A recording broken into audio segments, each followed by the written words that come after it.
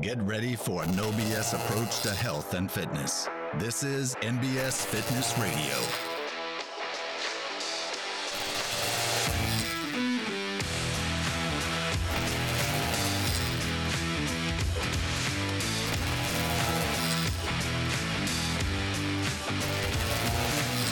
All right, welcome back to NBS Fitness Radio. I'm here with Leanne and Dale Foster of NeuroSource. Guys, introduce yourself and just kind of tell me a little bit about what you guys do. Cool. Well, I'm Leanne, and my husband Dale and I have been running this pony show for, over 20 years together, and he's been doing this for over 35 years. And we basically help people become independently healthy by giving them the experiences and tools to retrain their brain and their nervous system and the physiology of their bodies. Why do they need to retrain it? What kicks it in the wrong direction? How does it get there? So many things. We have so many environmental toxins that we're dealing with right now. And EMF, non-native EMF, right? Because the earth has the Schumann resonance that's very healthy for us. But with Wi-Fi and all these, cell phones and all these things, it's just energies that the human hasn't been living with forever. The blue light on on the phones and the computers. All these things are new to the human. And so we're having a hard time. So we do brain mapping, and we see kids' brains, and there's an alarming trend that these brains are low in power, and they almost look like a dementia brain. And it's not that our kids are lazy. I don't want to hear that anymore. Our kids have had to deal with, from in the womb, more chemicals and more non-native stressors than we've ever had in human history. So, okay. Trauma, emotional trauma is just passed down generation after generation. And we live in a consensus reality of trauma. You go to school and you're traumatized. You're put in a classroom where you have to sit still in a box all day long, when children don't naturally do that, and to cause them to have to do that is traumatizing. And just all kinds of social, emotional trauma from just living life without enough of the opposite. The opposite of traumatization is a unitive experience, where you have loving and nurturing and healthy social environments and nutrition, and you feel safe. In our city, it's very hard to find a place to feel safe. The entire city, it's crazy. So we're living with this craziness, and so we get dysregulated, and quite often that's the source of emotional anxiety and depression and suicide, because we haven't been put back together as much as we've been torn apart. And there's a deficit of health, and it leads to dysregulation, and it needs to be corrected to get back on a normal, healthy path of growth and enjoyment and love. You don't go around loving your neighbor. You go around shooting at your neighbor these days. And so we have to work really hard to pull ourselves back together, and we need to cooperate. People have to get involved in helping us heal and grow and evolve, rather than tearing each other down and traumatizing each other. Okay. Talk to me about the brain maps. Like, when you're able to map this out, like what are you mapping specifically? So we do what's called quantitative EEG. Okay. So the brain runs on electricity. Every thought that you think is a unique pattern of electricity that affects everything. It affects your hormones, your movement, your understanding, your ability to communicate. So the brain has functional networks. Okay. there's this area we found in the left prefrontal cortex, which is kind of the driver's seat. It's where you're conscious of what you're doing and you're able to focus on what you're doing long enough to accomplish a task that you have decided to accomplish for whatever reasons you have. And it also has to regulate your mood. Because if you don't feel like doing something, you're not going to do it. And we found that if that left prefrontal cortex is underactivated or dysregulated, you're going to feel depressed and you will probably have a hard time focusing. But when it's well regulated, you'll have optimism and you'll be able to focus and accomplish the things you want to do. So we see a lot of kids diagnosed with things like ADHD. Well, it's a dysregulation in the brain. Well, normally the pharmaceutical medical industry will just throw stimulant medication at these kids, which can make them worse. They don't look at the brain. Doctors write prescriptions all day long without looking at the brain, and they're affecting it profoundly. And giving these kids stimulant medication makes them anxious, it stunts their growth, it changes their genetic expression, and we give it out like candy. And it then becomes a street drug because these kids that don't like it, they collect it and sell it as a stimulant on the street market. So we've gotten into a pattern that is really dysfunctional. Okay, going back to the brain scans, essentially you're tracking kind of electroactivity across the brain, and you can say this is electroactivity we should see in a healthy, full functioning brain, and then this is the this lack of that activity or dysregulation of that activity shows us that something is going on incorrectly here. But here's my question: what's it look like in that same area when the kid does have ADD or is given Adderall or an ADHD medication? Have you seen a brain scan of a kid who's on it? Yeah. So if you have an area of the brain that's dysregulated, you give a person a drug for that, and it doesn't affect that area of the brain. Okay. It affects every network in the brain. It affects every brain cell. And so it's like a shotgun approach. Yeah, okay. It's not precise. It's not personalized. It's ineffective, so much of the time. And it predisposes a child toward addiction later because these drugs are addictive. They have the same pathway as cocaine, but they're not the same strength. So you're predisposing your brain to that. And when they take these things like stimulant medication for years, they build up a tolerance, and they have essentially they have altered their brain toward another type of dysregulation. So it's not effective. But what we do with the brain map is we can look at all the networks and we can train them to cooperate, because the reason one network is dysregulated is because it's not well coordinated with the rest of them.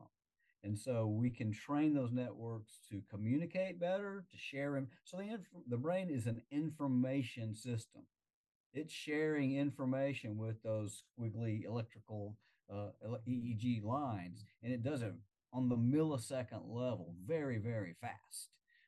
So what we want in a healthy brain is a brain that talks to itself, communicates with itself, gets activated by other networks because we want to, we have free will, and we need to be educated about how to do that. A lot of it is what maturation is. We get our brains able to communicate, not just with its own self, but with other brains. We have to be socialized. We have to be able to access consensus reality if we want to get along in consensus reality. And the brain, what we use are optimal databases. So we can look at a brain in 12,000 voxels, compare it to the optimal, and see if it's underactivated, overactivated, communicating well. Because it can be overactivated in some areas, but underactivated in others. And I want to make a comment here, because I don't want to shame parents who've put their kids on stimulant medications. All the medications in the psychiatric world were originally intended to be used short term, and they can be effective short term. And a kid whose brain is underpowered and understimulated is the kid who's going to take Adderall or Ritalin, and they're actually going to do better because it's given their brain some energy. But we really need to be coming up with a long-term plan to help the brain re-regulate itself rather than getting that brain addicted to that chemical, which over time downregulates the body's own dopamine system, which is the opposite of what we want to happen. So I don't want to shame anybody. There's times where it is appropriate. When a kiddo is suicidal and they're failing school, it can be very appropriate and helpful to have them on those meds for a short period of time, but we need to come up with a long-term solution that's training the whole system. Okay.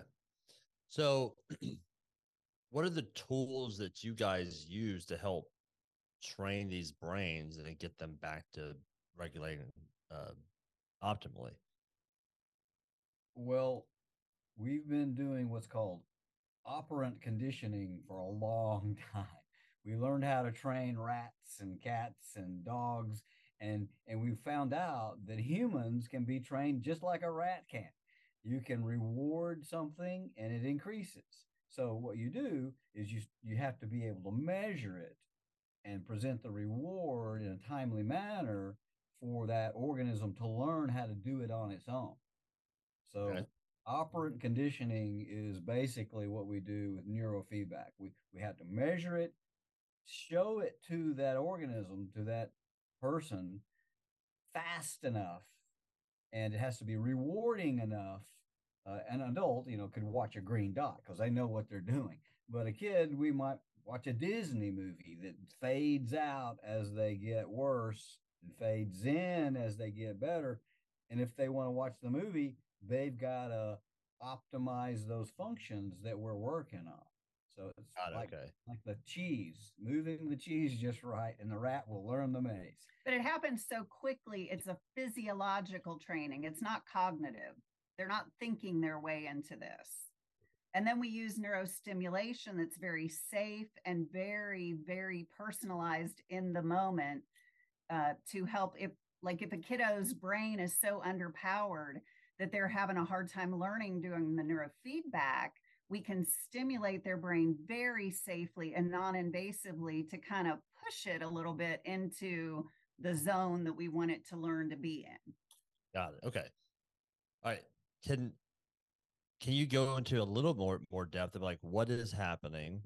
Take me for example. Paint me the picture. I'm coming to your office, and you're like, hey, like we're gonna help do this. We're gonna do this training. I'm watching a green dot. The feedback I'm getting is, or let's say this is a Disney movie, but the feedback I'm getting is that it's moving. It's not a green dot. So it gets bigger as a reward and smaller to remove. It's like giving it cheese and not giving it cheese. Gotcha. So I know 2 times a second. So this is technology that's faster than you can think. Like Leanne said. Then what is the activity that I'm doing to impact what I'm looking at? So what am I doing?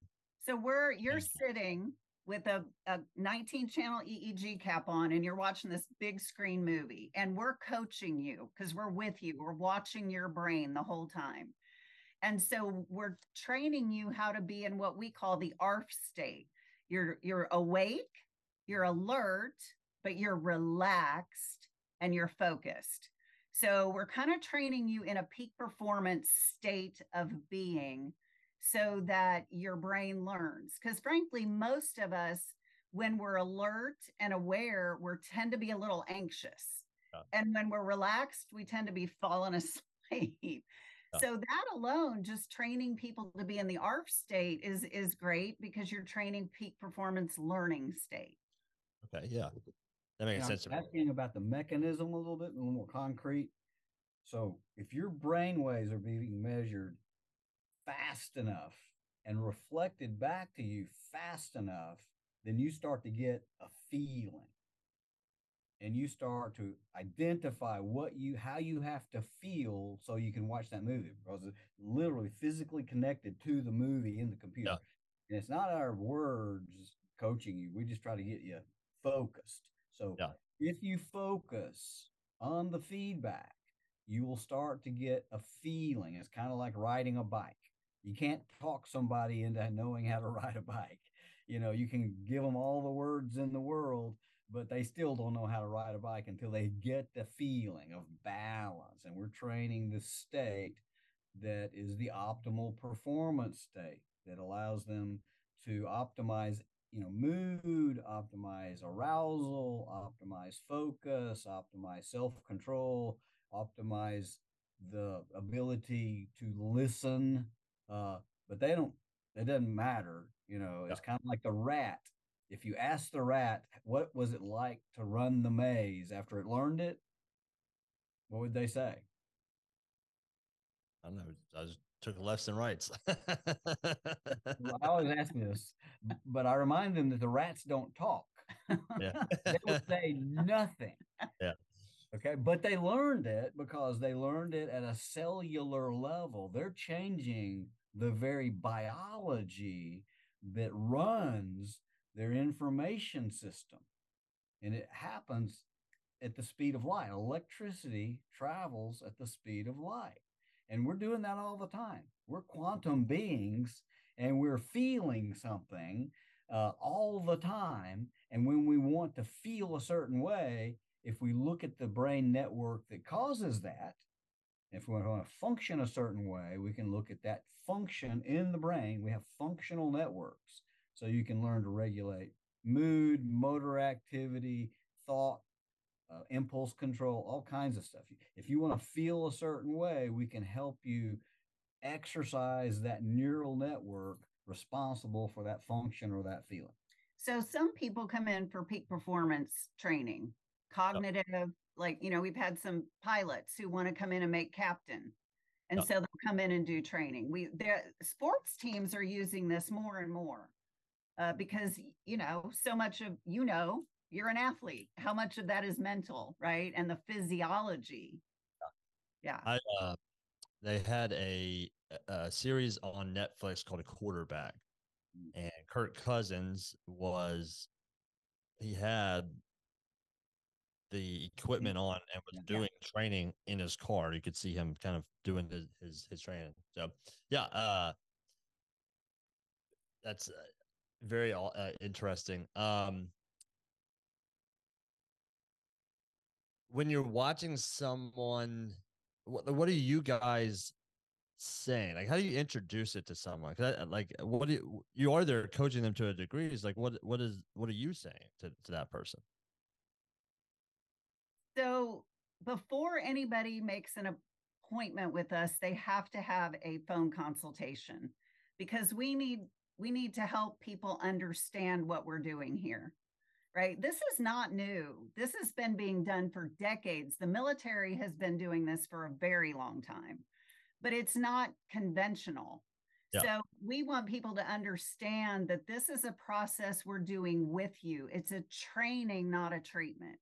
Yeah. But, when we're coaching them, we're really, like Dale said, we're not using a lot of words. It might be things like relax your jaw. We can see in the EEG when they're tight. We can see if they're, burrowing their eyebrows. We can see if they've got muscle tension. So we're trying to help them relax and just allow the experience to happen so that their body can learn, because our words and our thinking mind get in the way so often of our learning. Oh yeah, I can. Yeah. I can relate. Most of all, we encourage them to notice the reward. Yeah. That's what the rats had to do to learn the maze. If they didn't see the cheese, they wouldn't move toward it. So it's easy for a rat is hungry. So a kid comes in and they don't particularly care to be here. And they don't particularly care for this movie, even though they chose it. And they're bored and they're distractible and they want to get their iPhone out, and do something else. So we encourage them to notice the reward. And with some, we do a point system.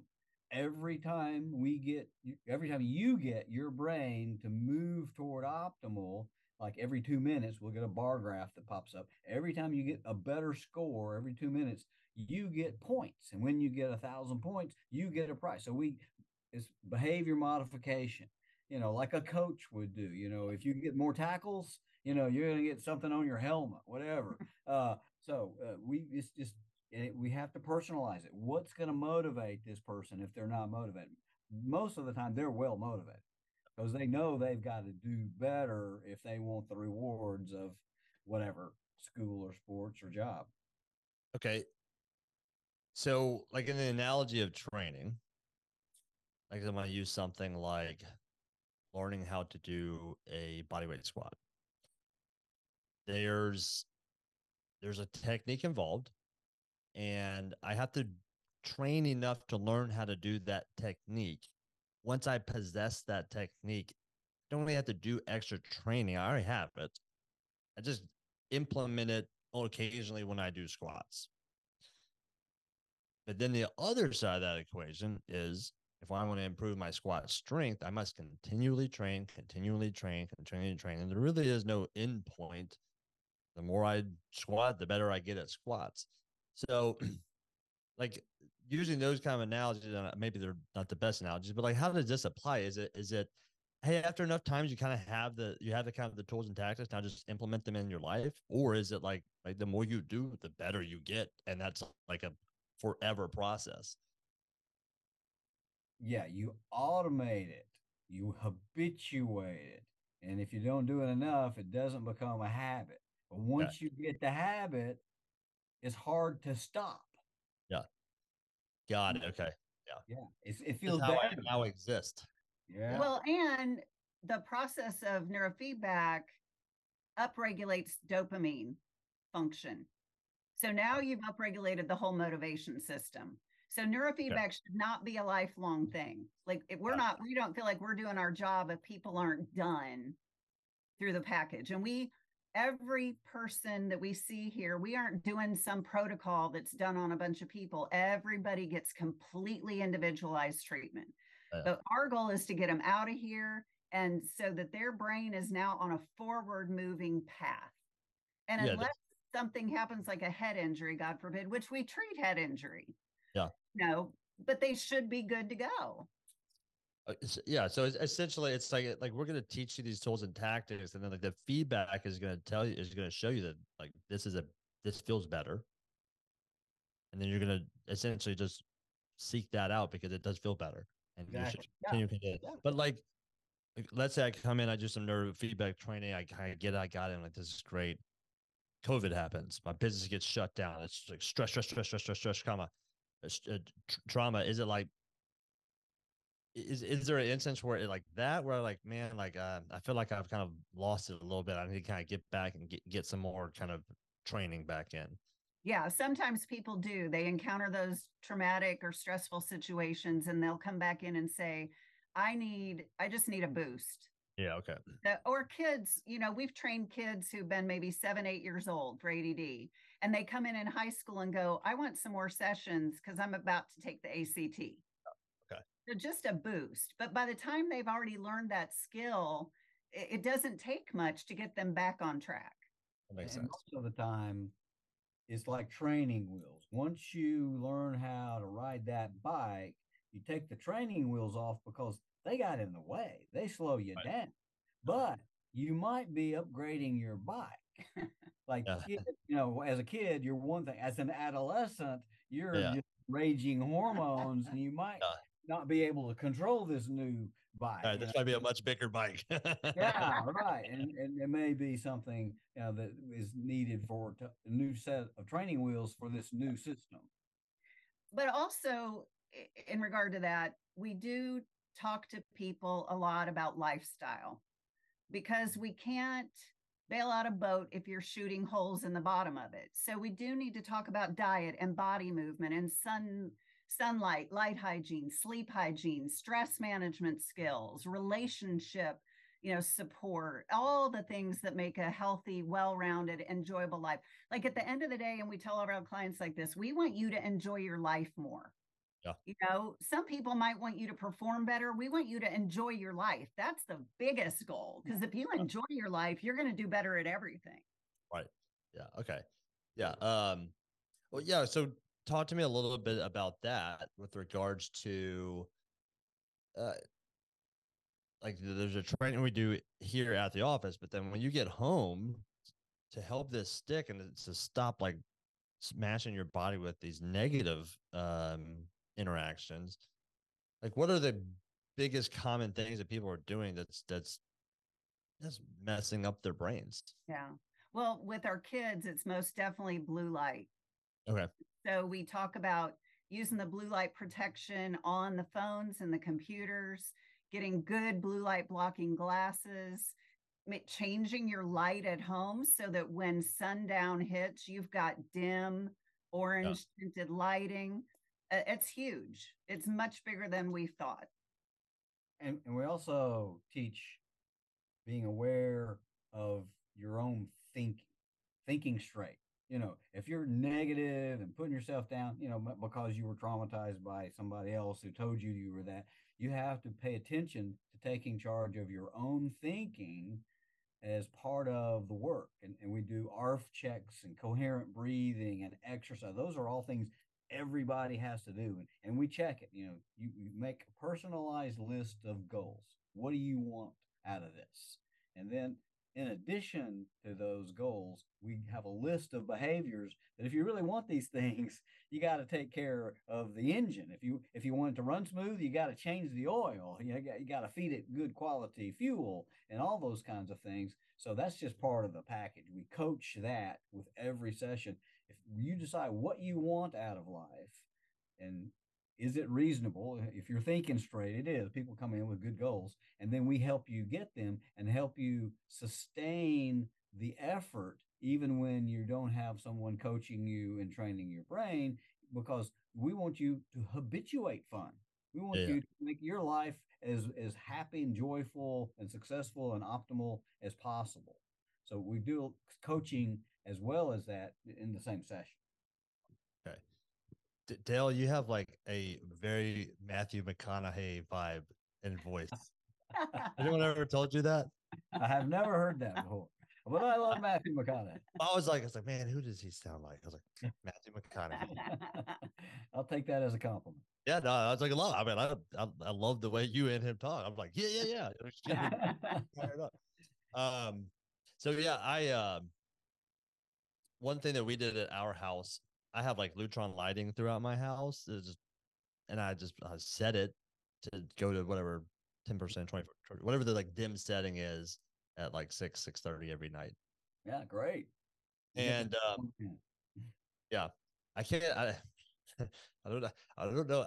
I can tell the difference. I don't know if I can tell much of a difference in my kids. They're pretty wired up 24/7, but you got boys, don't you? I got 2 little boys and a little girl. So, and they're 5, 4, and 2. Oh, really? Yeah. They need about an hour of just to the tilt exercise, like somewhere between 5 and 6 o'clock. So, and if they get that, they're usually okay. Sometimes that means like WWE wrestling with dad for an hour. Yeah. That's the fun time, yeah. Dale used to take videos. Our kids are in their 20s, and we have all these videos that we play during the holidays. And every dinner hour, they would get up and perform. Like that was the hour for them, right? They get up and they're wild, dancing and singing and putting on shows. You know? Yeah, they're like, Mom and Dad's home. We're gonna go wild. That's just fun. But yeah, for myself, like one of the statements I made the other day was like, I would sell your car, buy a $10,000 less car, and put all $10,000 of that into like sleep. Yeah. Because like the car is gonna come and go, but like your sleep, this impact of your sleep is your entire life. Yeah. And that blue light is affecting our sleep. It's melatonin and dopamine are taking a big hit. You know, and if you don't sleep well, your body cannot repair itself. And so that's why we're seeing this huge growth in chronic disease that can't even be diagnosed. It's systemic. Yeah. And I think, from my side, I mean, it's pretty easy for me to say, like, you train today, you put your body through stress. We have to provide it the recovery time for it to rebuild itself. But then from y'all's side, it's essentially like you're stressing your brain out all the freaking time. Yeah. Like all day long, it's this light in your face. It's constant stimulation from your phone. It's constant, just constant low level stress all the time that you never get a break from. And then y'all are seeing, like we would see that in the degradation of your body. You would lose muscle mass, you would get injured, you would perform poorly, and you're seeing it in the brain, like all the same things. Yep. Or poor performance, injury, and degradation. Yeah. Yeah, that makes total sense. So we got blue light. What are some of the other big things that people are doing that's having a negative impact on their brain? So I think one of the biggest things right now is, so we train heart rate variability with all neurofeedback sessions. So that allows us to train resilience and anti-fragility into the system. So we can do that with tech, but I think we need to start at very young ages. So we give our families this exercise where we have them, unfortunately, our brains evolutionarily are geared to look for what is wrong and what might hurt us, right? That's just the salience that we're going to notice. But we can train our brains to look for what's beautiful and funny and amazing and heartwarming, right? And so like we train our families in the morning. You're having breakfast and you remind everybody every day is a treasure hunt, right? And our job, all of us, is to go out and look for what's stinking beautiful and amazing and funny. And, and when we come home tonight, everybody's going to tell their tales. We're going to hear from everybody. What did you see today and experience today? And how did it make you feel? Like we have to train people to feel excited and just, on fire and happy. We got to train up that dopamine. And so then after everybody shares, you can literally sit down and do like a 5-minute meditation where you think about those things. You might put some pretty music on, but the goal is actually to grow the feelings of joy and happiness and an appreciation and ecstasy, right? And if you do that together, there's an energy that's created. And then you start to go out and look for what's beautiful instead of looking for what do I have to fix and what's going to go wrong today. Yeah. I'm totally stealing every day as a treasure hunt. That will hit home with my kids because like we will go on a treasure hunt. Like we do that. Yeah. We're going to treasure hunt. Yeah, we'll go outside, just walk. But I still love that. So I love that. Yeah, because when we all go out and think about what's wrong or have to solve, like every time we get angry or frustrated or scared, our immune system drops about 70% for 7 hours. That's just one instance, right?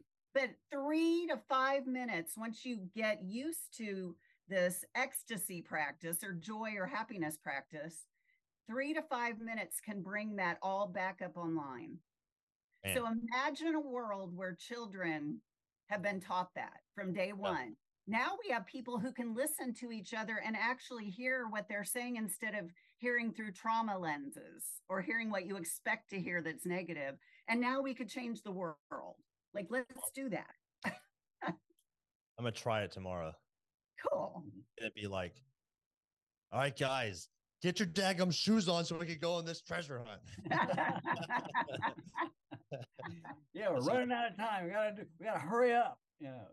Well, again, I get it, man. That is the rat race we kind of find ourselves in. Yeah, it's the hurry up from this thing to this thing to this thing. Yeah. So I love the idea of just kind of like training ourselves to slow down a little bit. Let's focus. Like when we get wrapped up in this stress, high anxiety, go, constant kind of feedback. It's hard to bring it back down to a parasympathetic. Oh, everything's good. Like, we're good. Balance. Yeah. Yeah. I was thinking the other day, I may make this I've been like playing with a post as Leanne knows in my head lately, but it was essentially like something along the lines of like we're the first people in history that can control the temperature, and that's why we complain about the temperature. we're the first people in history that can control and choose what we eat, and that's why we complain about what we eat. Yeah, we're the first people in history who could choose our jobs. That's why we complain about our jobs. Yeah. Like we do a really poor job of objective reality and gratitude. Yeah. Everything's subjective in comparison to whatever this thing. And the reality is like whatever Carnegie and all these super wealthy people from the 1800s, like they didn't have medicine, they didn't have HVAC, they didn't have a way to communicate with people instantly. They had none of that stuff. They're the richest people that has ever existed, and like yet, pretty much every person, even at the lowest income bracket in America, has a better overall lifestyle than they did back then, and yet we're still ungrateful and unsatisfied. Yeah. But we've lost so much connection with each other. Yep. Yeah, that's the consequence. And again, go back to like we're the first people in history that could talk to anyone in the world, and yet we feel more lonely than we ever have. Yeah. Isolated, right? Yep. Yeah. And we don't have those social connections and tribes that we interact with on a regular basis that we're interconnected with. Yeah. We're isolated in our constructions of reality, our little cubicles. We're not with our feet on the ground, with other people around us. We're in our little cubicles where we don't see or talk to people and feeling rushed to get the work done, so that we end up feeling isolated, and we don't make the time or the effort to build community.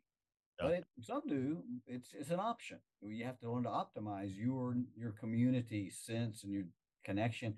And I call it habituating unitive experience. We need to make it a habit to connect with people, to connect with nature, connect with the universe. We're all in the same field.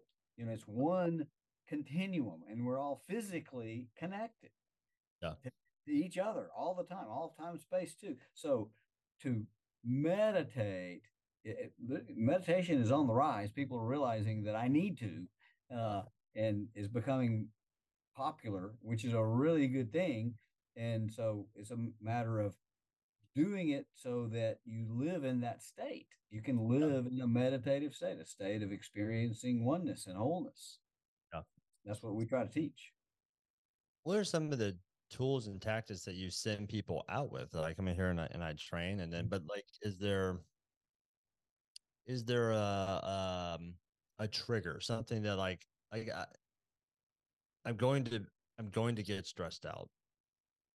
Like, how do I trigger myself to have the realization that I'm being stressed out and pull myself back into that optimized state I'm looking for? Well, the first thing we do is give them homework. Okay. If you want to habituate something, you have to do it enough so that it gets easier. And we train coherent breathing, where your brain and your heart and your breath are coherent, which balances the nervous system. So if you're unbalanced with sympathetic up and parasympathetic down, you're literally, on the brink of falling off your vehicle. You have to live in a state of balance. You need to know some quick coherence techniques, how to get back into coherence, breathing meditation, and just centering your own self in your own space is part of that. So that's the basic, realizing when you've got stinking thinking, this is an irrational belief because I feel the way I don't want to feel, and I'm doing things I don't want to do. So what's causing that? It's my thinking. If I want to get my thinking, if I want to feel better and do better, I got to think better. And so we help them identify specific kinds of thinking, like awfulizing. Everything is awful. This is horrible. You listen to yourself say those words. What do you think your body and brain are doing? Yeah. They're unbalancing you. Are you going to be better at doing this thing while balanced, or are you going to be worse? So you learn to get balanced, learn to do the breathing meditations, learn to get the thinking straight, learn to eat right, learn to hydrate right, learn to sleep right, and then you're resilient and anti-fragile and bumps and potholes don't bother you. Your shock absorbers can handle it, but you got to train up to that. It doesn't come naturally very much because we're so stressed out from everything. Well, on that treasure hunt, if you do that long enough and you take pictures, most people have phones now, take pictures of the things that are beautiful, you can begin to, like, it doesn't help us to think, oh no, I'm thinking like crap. I mean, it's a first part of awareness, right? But whatever we focus on, we get more of. So you have to have the replacement ready.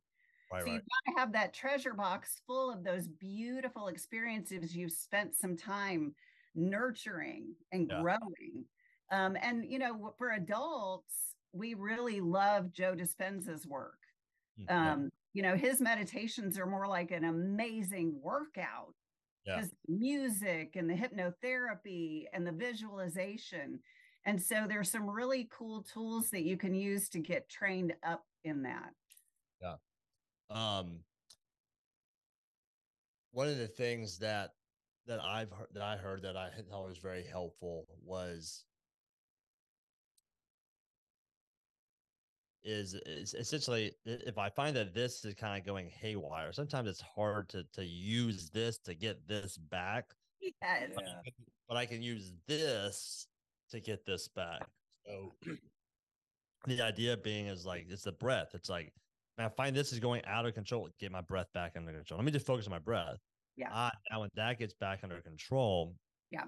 Now I can kind of get this spinning back in the other direction. Or the cold tub, or like some type of cold water in your face. Well, essentially, like, if your brain's spinning one this way, it's actually just a new stress, but it is the type of stress we're a little bit more adapted to, which is the instantaneous here and gone type of stress versus the continual chronic stress.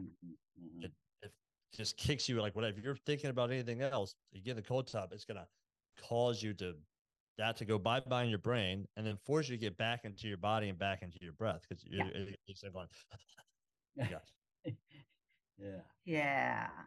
then it forces yourself to calm back down, and then you can kind of now I've got this thing, it was spinning this way, I've got it stopped, and now I can kind of get it going back in the other direction. And everybody's unique. We treat a lot of people with chronic trauma, childhood trauma. And for a lot of those people, focusing on the breath is anxiety producing. Like, there's such a thing as relaxation induced anxiety. For somebody whose system has felt safer being hyper vigilant, getting them to relax can be anxiety provoking. So we have to figure out different ways. And you're right. Usually that's through the body. How can we use the body in a way to get into the nervous system? What do you use? Like, for those people, what would you do? What are some examples that have worked? Well, like I don't know if you're familiar with Zach Bush. He created a 4-minute exercise called the nitric oxide dump. So it upregulates brain-derived neurotrophic factor. And it's a simple 4-minute exercise. So that's something that you could habituate. You can even pull up a video and look at that. That's been really well researched. So it gets the brain nitric oxide dump. Well, who is the guy? Zach Bush, incredible doctor. Okay. But everybody's different. Like, some people will connect more with like yoga nidra. Okay. Yeah. And so we gotta work with people and help. Really, Dale likes to put it this way: we're training people how to be their own N of one scientist. Like, we're always evolving, so things aren't going to stay the same. So how do I figure out how to hack myself? Yeah. I gotta look at the data. I need to be realistic about what works for me. I am not a group.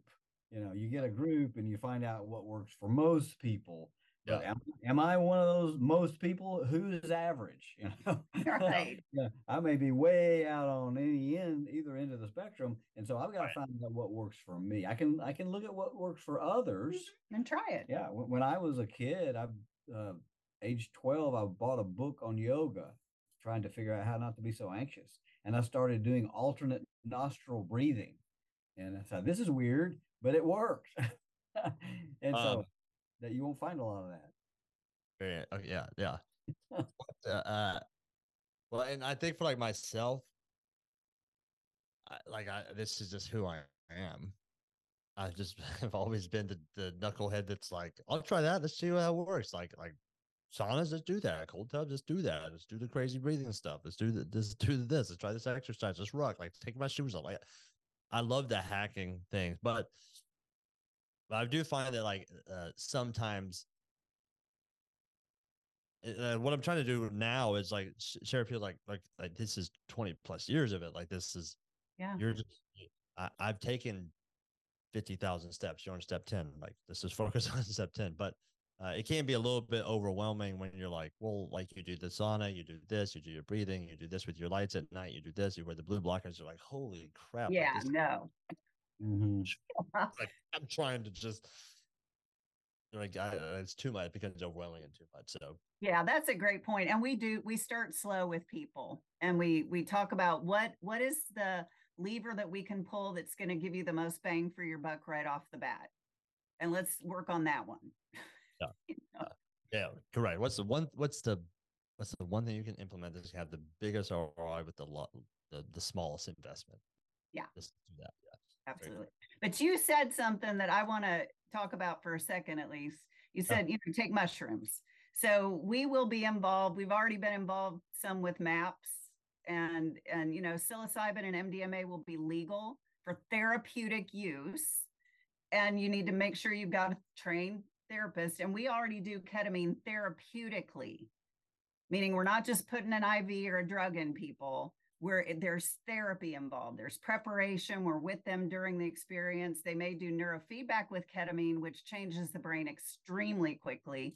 But then there's integration. Now, what does that experience mean for how you move forward?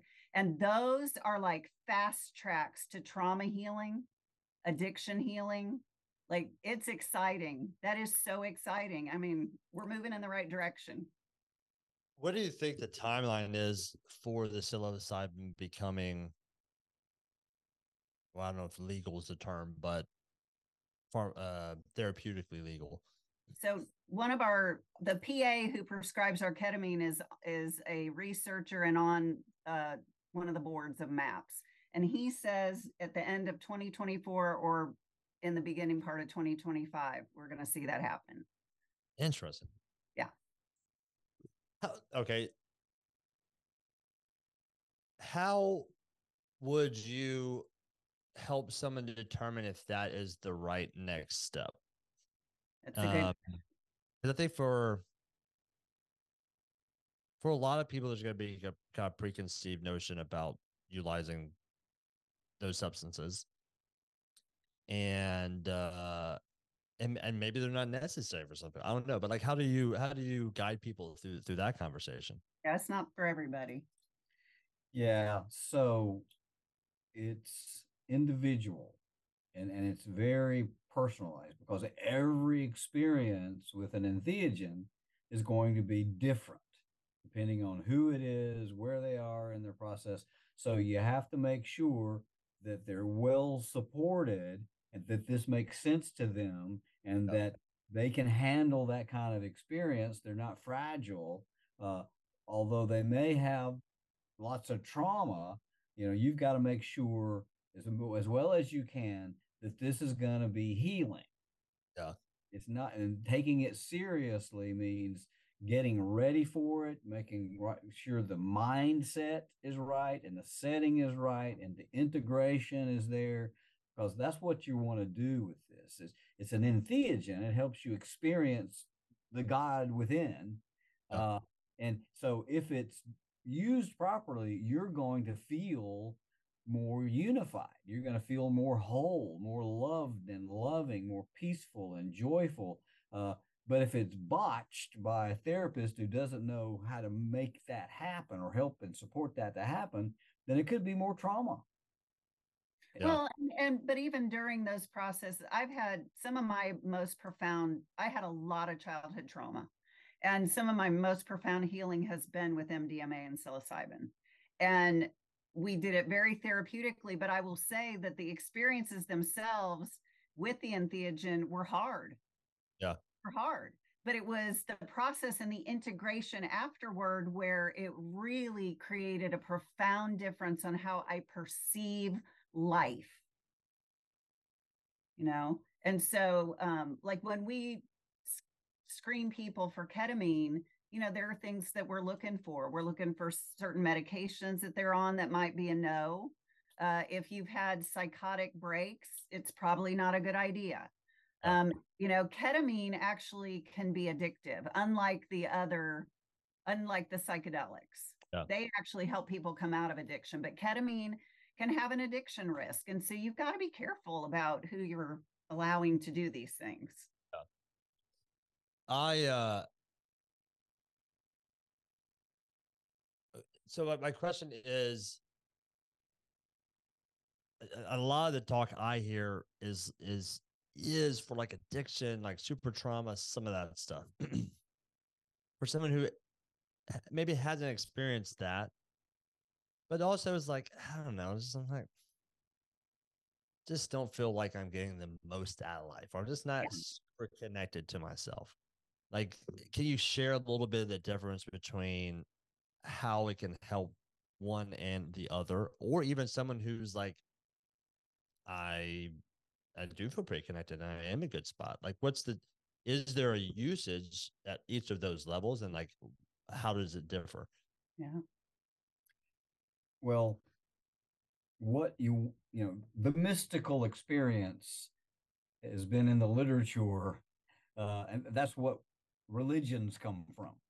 The purpose of a religion is to reconnect or religament us to the universe, to the oneness, to God, to spirit. So if you do an entheogen, you will have a profound experience if you do it properly. And that profound experience, quite frankly, we haven't found many other ways to have that. I mean, meditation schools say you can train for 40 years and have those. Who's got 40 years to train before they get integrated and feel well enough to actually live instead of kill themselves? Right. So these are super duper fast highways to the experience that's going to make you love everyone. Yeah. Because you have a unitive experience, you're not going to harm anyone else because you're one with them. You see others as part of you. You don't go around, shooting yourself unless you're very, very disturbed. Yeah. If you have a unitive experience, you're going to feel the love for all humanity. So what if everyone felt the love for all humanity? We wouldn't be having wars anymore. So there are risks, but I think we're realizing at this state of the world, those risks are worth the benefit. Yeah. Honestly, if we don't do something big to remind ourselves that we're all together, we're one in this, and we better step up and start loving each other, or we're going to be extinct. We got to love each other, love the planet, love life. And that's what you do when you go up on the mountain and see God. You come down and say things like, God is love. God is one. God is infinite. And whether you use the word God or not is immaterial. You don't have to have some kind of religious jargon to experience your true oneness with the universe. And so having those experiences will and are transforming the world, quite frankly, better than the religions we have right now, because religion typically is cultural, limited. And when we're in a culture, we see the us and the them. You're not with me, you're against me because you're X and I'm Y. And that's what our cultures do. They divide us.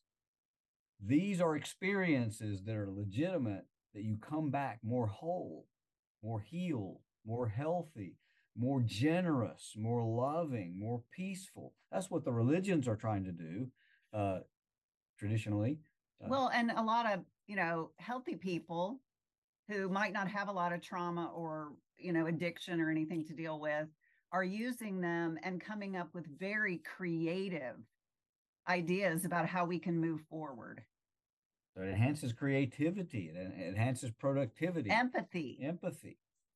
So essentially, just wherever you are on the spectrum, it helps you push further down that. What's next for you, and you're unique. in the whole universe. And one interesting thing that's already in place is that you can now apply for a compassionate use certificate. So someone has been given a terminal diagnosis, they can apply for this compassionate use certificate and have therapeutic use of an entheogen that helps them overcome the fear of death. Like, that's awesome. And live the rest of their life having fun rather than trembling in the face of death. Is that state regulation or federal regulation, or both? Federal. So there's some interesting things going on now. The Supreme Court years ago ruled that any religious institution could have its sacraments. So there are actually legally protected churches in the states that will serve psilocybin, ayahuasca, different medicines, and they're protected. They have to do it under their church. So there are places where you can go and join a certain church, and the healthy ones have an entire community and environment of healthy therapeutic support around them. A culture, a healthy culture. There's one called the Church of the Sacred Synthesis in Austin that is that way. So there are some legal ways to do it. And, you know, we are all for legality. Like, we're not going to be out doing these things until they're legal. What's the balance here between utilizing the substances and then becoming reliant on the substances? For yours, because you're saying, like, hey, we have all these tools in our toolbox. There is, like, you're training yourself. We can do the outside stimulation, and then we also have the substances we can use. And what I see in every aspect of life and training is there's people who go, for whatever reason, I'm not doing any of the stuff. I want to be pure. And I see people who go, like, I can't do it without the stuff. I like completely rely on it. So where's the balance between, like, understanding that this is something you can use and it's there, and it's a resource, and then, but it's not the only path to take. Yeah, I think that comes back to taking personal responsibility for optimizing yourself and everyone you come in contact with. If you're going to do this as seeking a drug experience that doesn't make you more connected and loving and functional, you need to examine your own heart. Okay. And you need to be in a culture, a community of people who can look you in the eye and say, you're full of bullshit, when you are. Yeah. You have to seek that. People who you can trust to keep you in check, because our egos, you know, that's what's happening with these things. In order to see God, you have to let go of your ego, because your ego senses you are separate. Yeah.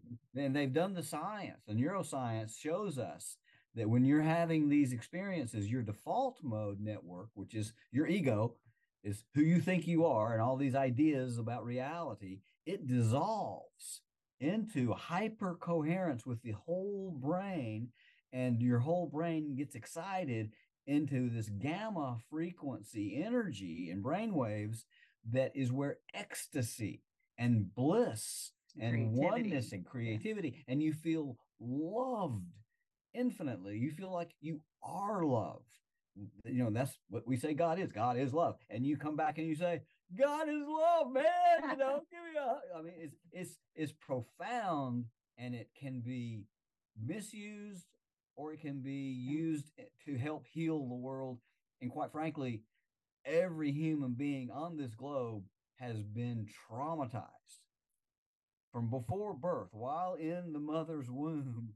You know, there was an individual being traumatized, you know, by consensus reality. Consensus reality says that your worth is how much money you got in the bank. Your worth is what you can do for me. You know, your worth is how pretty you are, how many movies you've been in. All this garbage that we're taught by consensus reality is ongoing, constant trauma, because it's not true. Mm-hmm. Every one of us is of infinite worth. And so you go into a unit of experience, and you come out and you say, I have worth, man. I'm one with God. It's not me, this God. My ego is not God, but I'm God. You're God. You're God. We're all God. And it's, you can talk about the hippies, coming out and love, man. But that's why they were saying those things.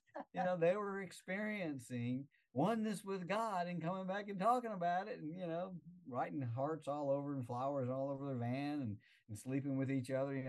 So we don't want to go there. There's a boundary there about how the individual has to be responsible for how they function as unifying forces.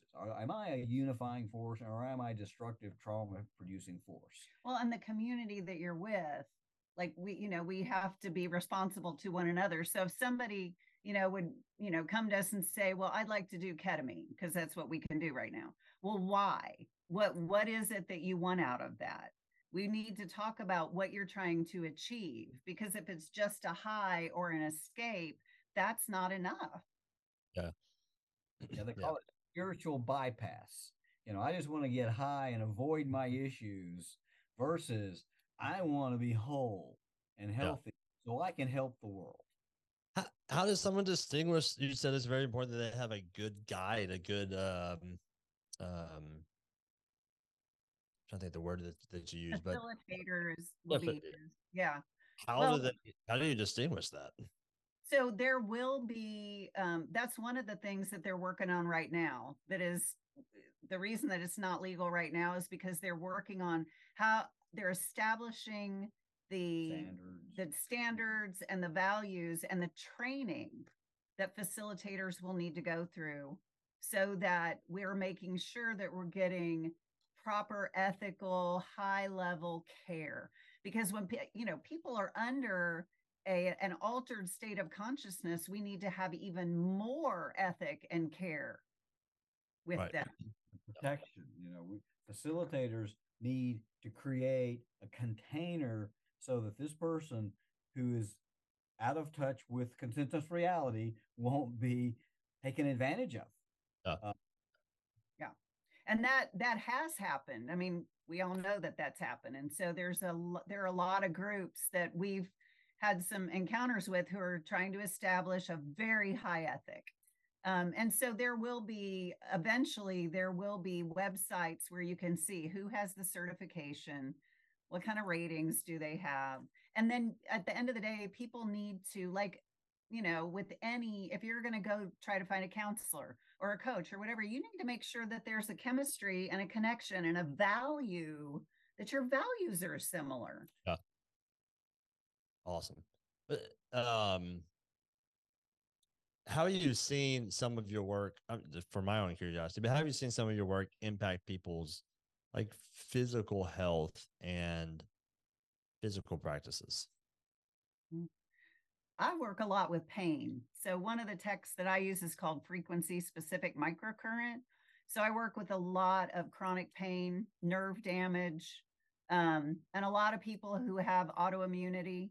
And we see them getting more stabilized, their nervous system and brain, their mood, and then their physiology and their physical health getting more stabilized.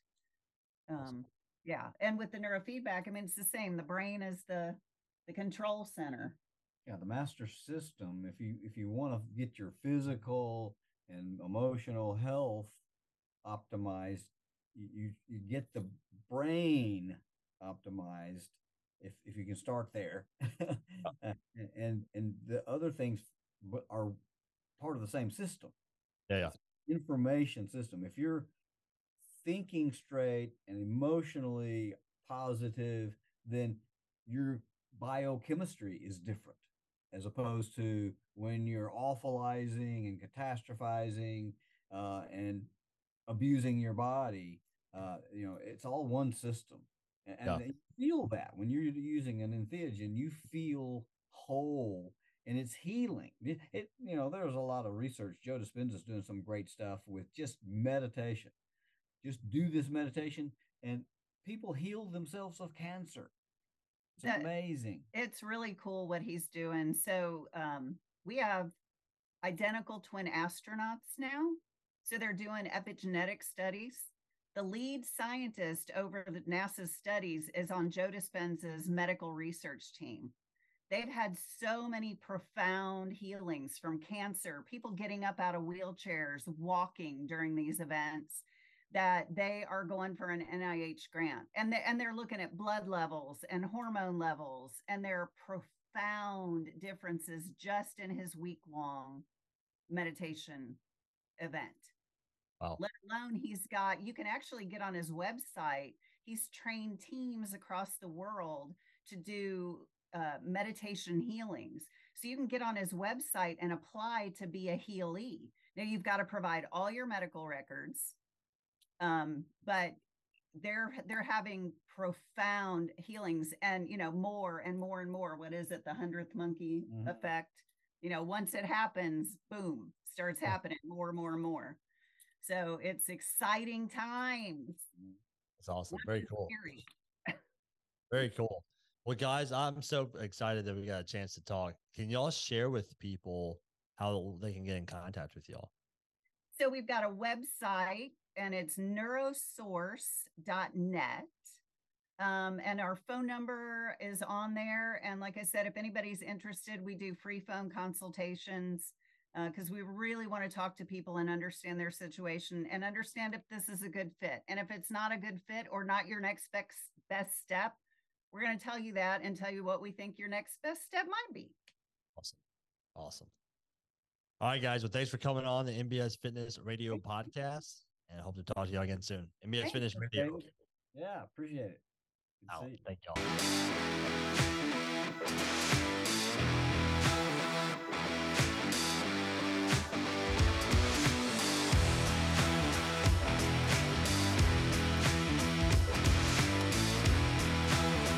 Thank you for listening to NBS Fitness Radio. If you enjoyed the podcast, be sure to share it with your friends, follow us on social media, and check out our website at www.nbsfitness.net. Hit the subscribe button and tune in next time for more NBS Fitness Radio.